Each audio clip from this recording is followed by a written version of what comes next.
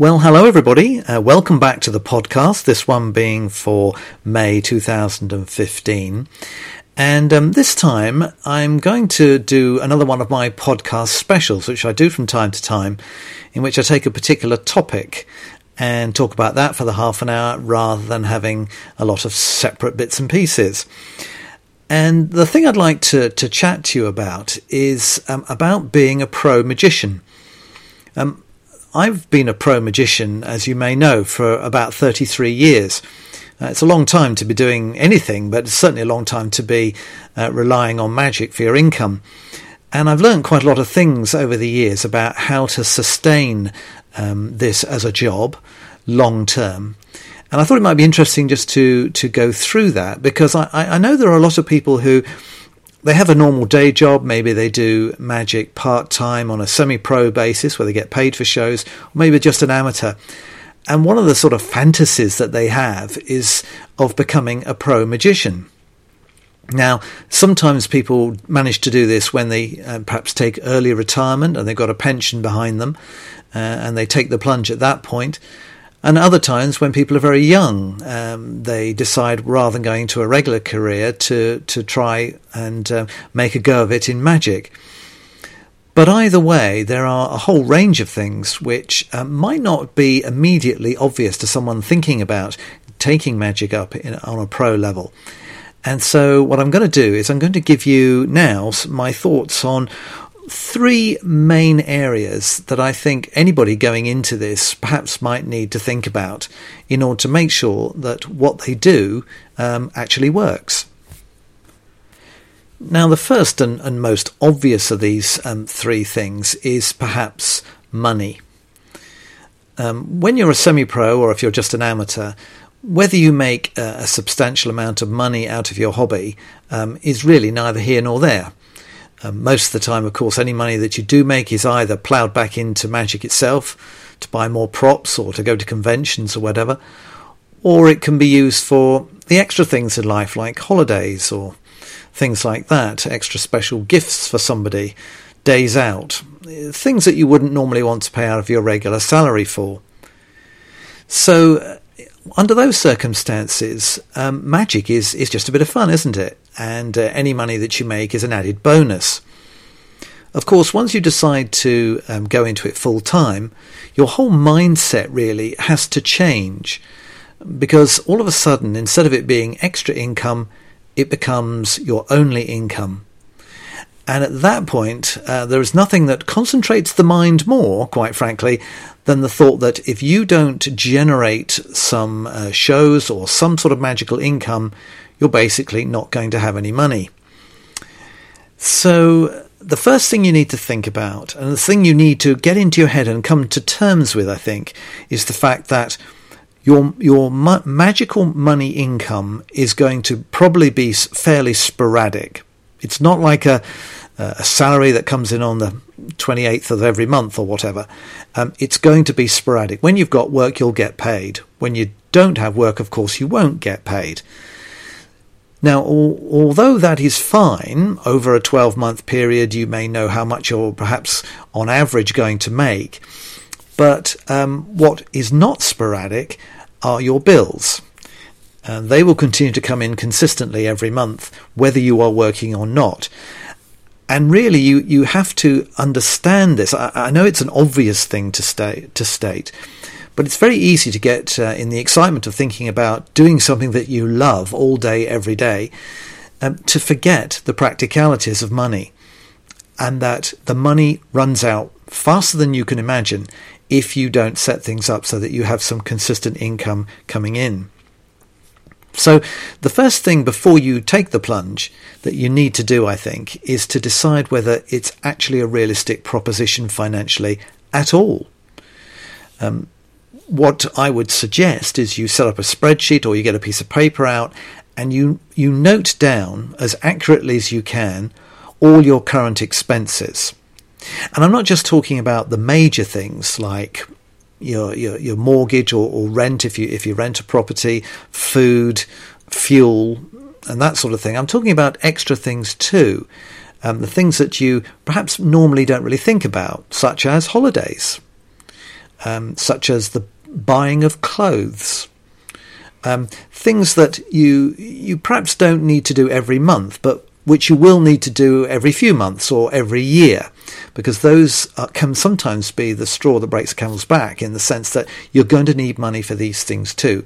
Your need for these things is not going to disappear just because you don't have a salary. It's still going to be there. So you make a very comprehensive list, and rather than just guessing, if you possibly can, look back over the last couple of years, see what all your utility bills have actually, how much money you've needed to pay for all of those, top them up, divide them by, if you look up a year's worth, divide them by 12 to get a monthly amount that you need to have as an income in order to be able to have heating and lighting and so on. It's a bit boring to do it, and but it can sometimes open your eyes and make you realise, crikey, I do spend a lot of money. You probably think, I live very frugally, I don't really need much. But this type of exercise, I think, is really, really important if you are serious about using magic as your only source of income. So now you know what your expenses are. Now the next thing to do is to, if you can, try to make realistic projections about what your income is likely to be. Now, if you're a semi-pro already, then the chances are you're already doing shows on a fairly regular basis. So let's say you might do, 30 shows a year, 30 or 40 shows a year, something like that, in your spare time. Now, if you've been doing that for a number of years, fairly consistently, then that's really helpful to know, because now you know that even now that you don't have an income, that, provided you continue doing what you've been doing up to now, then you should still have the income for 30 to 40 shows in coming years as well. The great thing is now you're going to have more time to promote yourself to get more shows. But as a base of a known quantity of money coming in, it's very helpful to be able to look back over previous years and see, well, what was my actual income? And again, you may surprise yourself when you look back. You may discover you're not making as much as you thought you were. Because in the past, when you get a sum of, say, £250 for a show, it seems like a large sum. And because you're spending this on the extras in life rather than on the basics, and because it doesn't matter next month whether you get a show or not because you have your salary, you probably think you're making quite a lot of money from shows. But this will, if you do this properly and go back and look at it in a very sort of logical way, then you will find out actually what sort of income you've got coming in. So you're making calculations of income, you're making calculations of expenditure, and you need to see how far, what is the disparity between the two. If on a semi-pro basis you're already making more than you need to cover your expenses, happy days, quite frankly. But the chances are that you're probably not. Your expenses are going to far outstrip your income. So the next thing to do is to look at your income, look at your shows, and average out what your average fee is. I mean, we all charge different amounts for different types of show, so try and go through and get a rough idea of what your average show costs to the booker. That will give you an average fee. You then look at the disparity between your outgoings and your income as it stands currently. Look at the difference between those two and divide it by your average show fee. This will give you a very, it's only rough and ready, but it'll give you a very rough idea of how many extra shows you need to get in order to get your minimum amount of money up to something that will cover your expenses. Again, you may well find that you have a surprise one way or the other, but it could well be that you realise that you've done 30 shows last year, but you actually need 70 shows in order to break even on your expenses as it stands at the moment. So you think to yourself, wow, I've got to do well over 100% increase in the number of shows that I do in order just to get enough money to live. And that's a bit of a reality check for you, isn't it? Can you afford to do that? Is it likely that even given extra time to promote yourself that you can get that income up quickly enough and sufficiently in order to cover what you need for your various bits of expenses? And you have to put a realistic time frame on it too, because from the very first day that you become pro, your salary from your job, if you've had one before, will stop.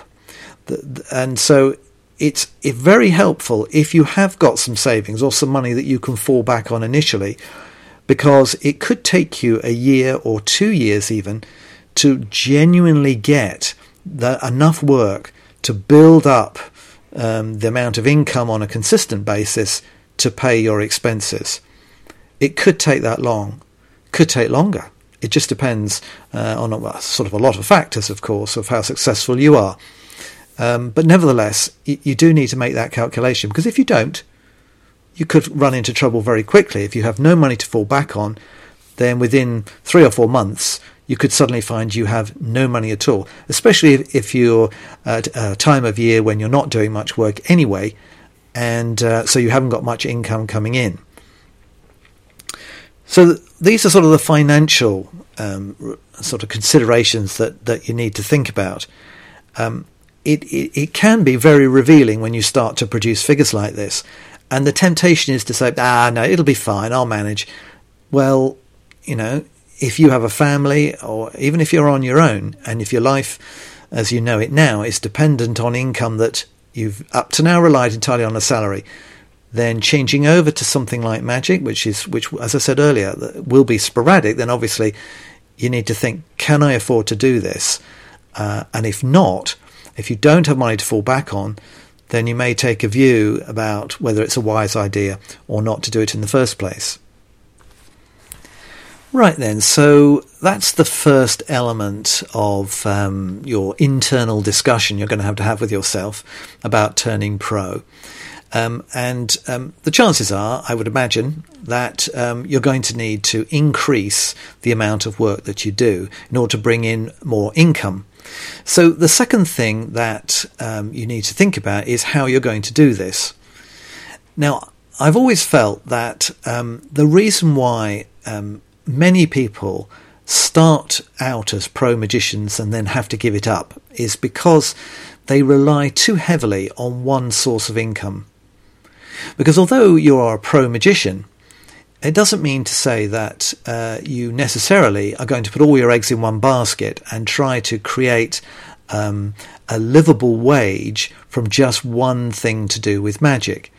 Now, when I turned pro back in 81, I was very aware that although my wife had a full-time job, I was going to have to bring income in a way that I'd never had to do before. And so I looked at all the things, all the skills that I felt that I had, and realised that actually I had quite a lot of different strings to my bow. At that time, obviously I was doing children's shows. I was only doing a small amount of close-up. So immediately I identified that I needed to increase the number of close-up shows that I was doing, as well as consolidating, and if at all possible, doing more of the children's shows. At the time, with the kids' shows, I only did magic shows.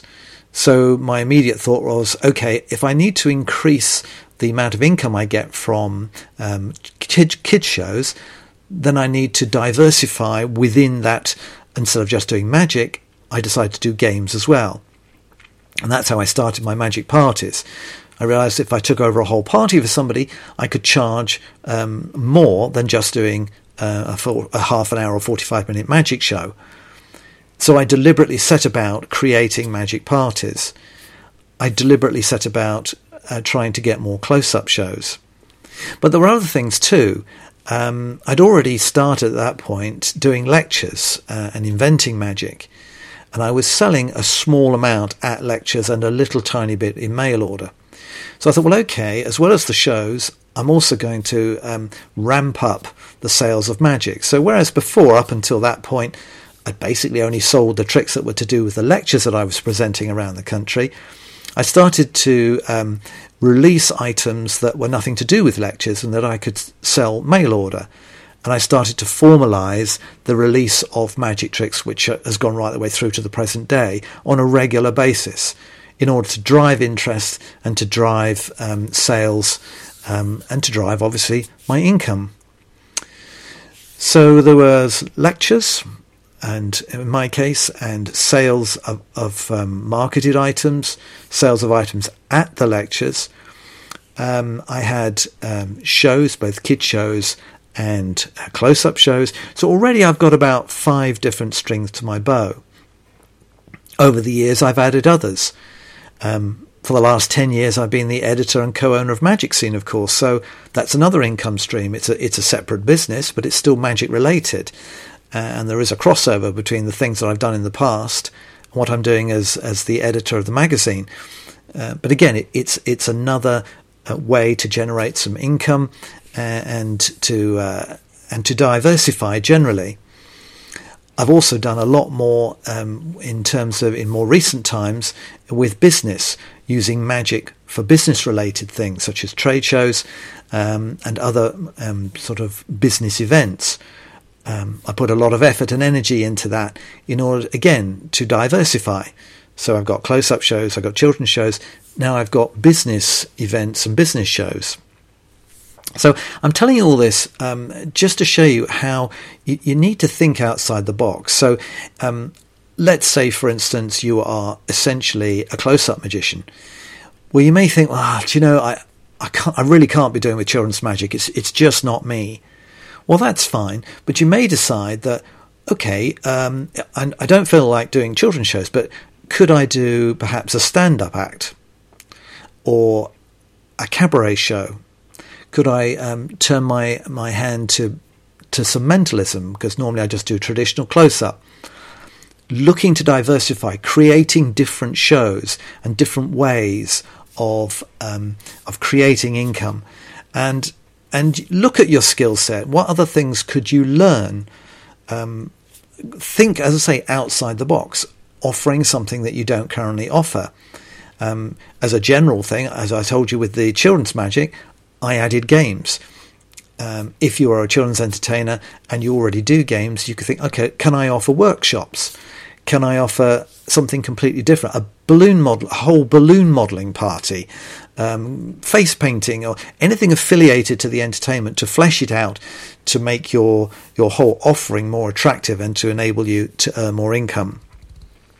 I think it's a really important process to go through, is to try and work out exactly what you could do. And even if you can't do it at the moment, get training, practice, get the skills necessary to diversify. Because I am absolutely convinced that when one part, if you have a range of ways of making income, when one goes quiet, and let's face it, certain times of the year, certain things are more popular than others. For instance, if you do work outside, if you do summer fairs or that sort of thing, well, obviously in the summer you're going to be busy, but you're not going to be busy for that sort of thing in February. So, you know, you need to have things that stretch your income out throughout the whole year and enable you to make money on a consistent basis. And it's only by diversifying, I think, that you can really have any sort of good chance of making that work. So then, you've looked at all your costs, you've looked at your potential income, you've considered how you can diversify in order to spread the risk, if you like, and in terms of your income streams. But the third, and in some ways the most important element of all of this, is publicity. Because no matter how diversified your show offering is, if nobody hears about it or not enough people hear about it, then clearly you're not going to make enough money and not going to get enough bookings. Now, I mentioned earlier on about a lead time, because if you are doing, as I mentioned earlier, let's say 30 shows a year, but actually you need at least 70 shows a year in order to break even, then that's not going to happen overnight. And to be honest, these days, publicising yourself and what you do is more complex than it has ever been. As we've said many times before, in the old days when Yellow Pages was king, it was so simple. I don't think any of us realised how lucky we were, because everybody basically used the great big yellow directory for all their services. So all we had to do was put the largest advert we could afford in the Yellow Pages directory, and essentially that was job done. There was very little else that we needed to do because everybody used Yellow Pages. Now, of course, that's no longer true. Nobody uses Yellow Pages, and instead people go online. Now, in theory, that should be even better because more people have access to the internet and can find us more readily. But the problem is they can also find literally everybody else as well. It's not as targeted. And there are lots of things that a lot of ducks you need to put into a row in order to start to have some success. So publicity is really, really important. And the shop window, really, for all that you do is going to be your website.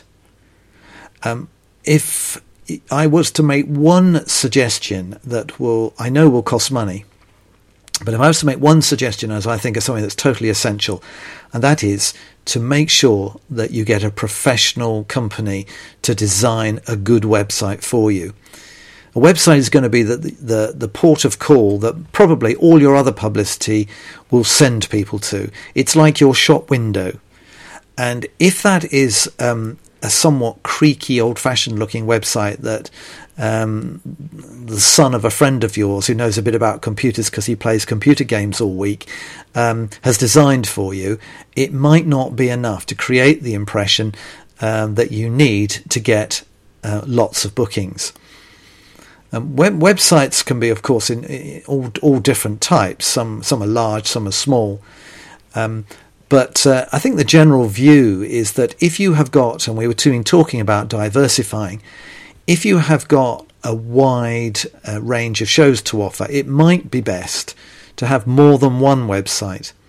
So maybe have one for close-up, and if you have a children's show as well, have a separate one for the children's one. It's more money, but you want to be able to make your publicity as targeted and as focused as possible. That's one thing that the internet does allow us to do. If you take out things like Google AdWords, the way that if you like, the negative keywords that you use to prevent your advert appearing for certain types of inquiry, but make sure that your advert does appear for other types, helps you to focus, if you do it well, to focus so that only the people who are likely to be customers of yours get to see your advert. Not only does it save you money doing it this way, but it also means that the leads that you do get are more likely to be good ones, rather than just people who thought that you were the right sort of type of entertainer they were looking for, only to discover that you weren't. So Facebook ads and Google AdWords need to be professionally done, ideally as well, if you don't know how to do it yourself. But certainly you need to make sure that you have a strong presence there. The next thing, offline publicity, well, that's still valid. I think some people imagine that all we need to do now is just have a website.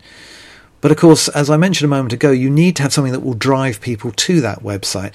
And often that can be offline. More traditional forms of advertising, whether I advertise, for instance, in a local lifestyle magazine, which goes out every 3 weeks, and I have an advert in every other issue.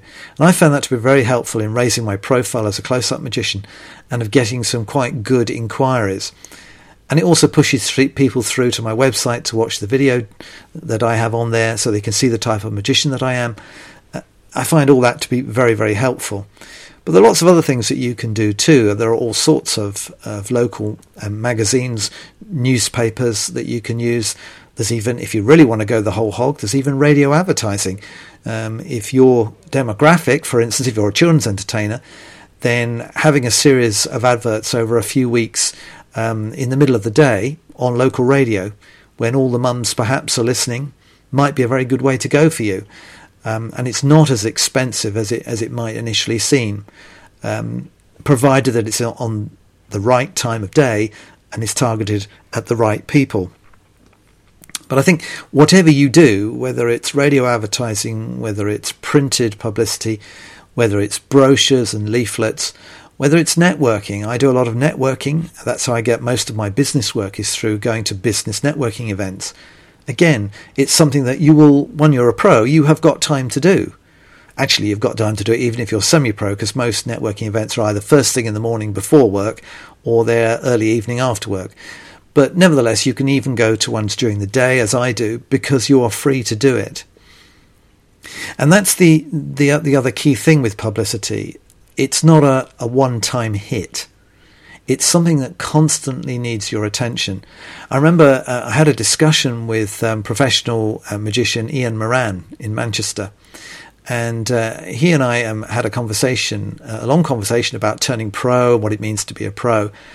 And one of the things that he said, and I thought was so true, was that you have to look upon the generation of leads and the generation of publicity as part of your job.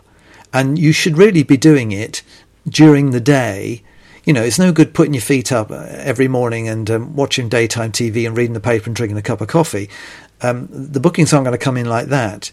You should actually say, okay, between 10 and 11:30 every day, I am going to work on my publicity. If you've got the time to do it, you should do it. Now, this publicity can be anything from writing blogs to attending, as I mentioned, networking events. It can be putting posts on things like LinkedIn. It can be a whole range of things. It can be producing an email newsletter that you send out to your previous clients. There are so many different things that you can do. You just need a little bit of time, a little bit of imagination, and, to be honest, dedication in order to do it. And Ian stressed this, and he does this on a regular basis and has reaped the benefits. But none of it is going to happen quickly. It happens over a period of time, and the longer you're in an area and the better you you become known by the people who need your services, the better the show is that you do, so the more referrals you get. And that's another way, incidentally, talking about referrals. It's a good idea to always actively try and elicit feedback. You know, nice quotes, testimonials that you can use in your publicity. That's another thing you can do when you're working on the publicity. It's another way, writing to people, thanking them for booking you and asking for some positive comments that you can use in your publicity. All these things are what go towards you being successful and getting the right amount of inquiries coming through. And then, of course, obviously you need to respond in the right way to the inquiries that do come in and do everything that you can to follow up professionally, efficiently, and to make people want to book you. Well, I'm sure you can see from all the points that I've briefly made in this podcast that there are a huge number of different things to pull together and to think about, especially if you do want to do this long term.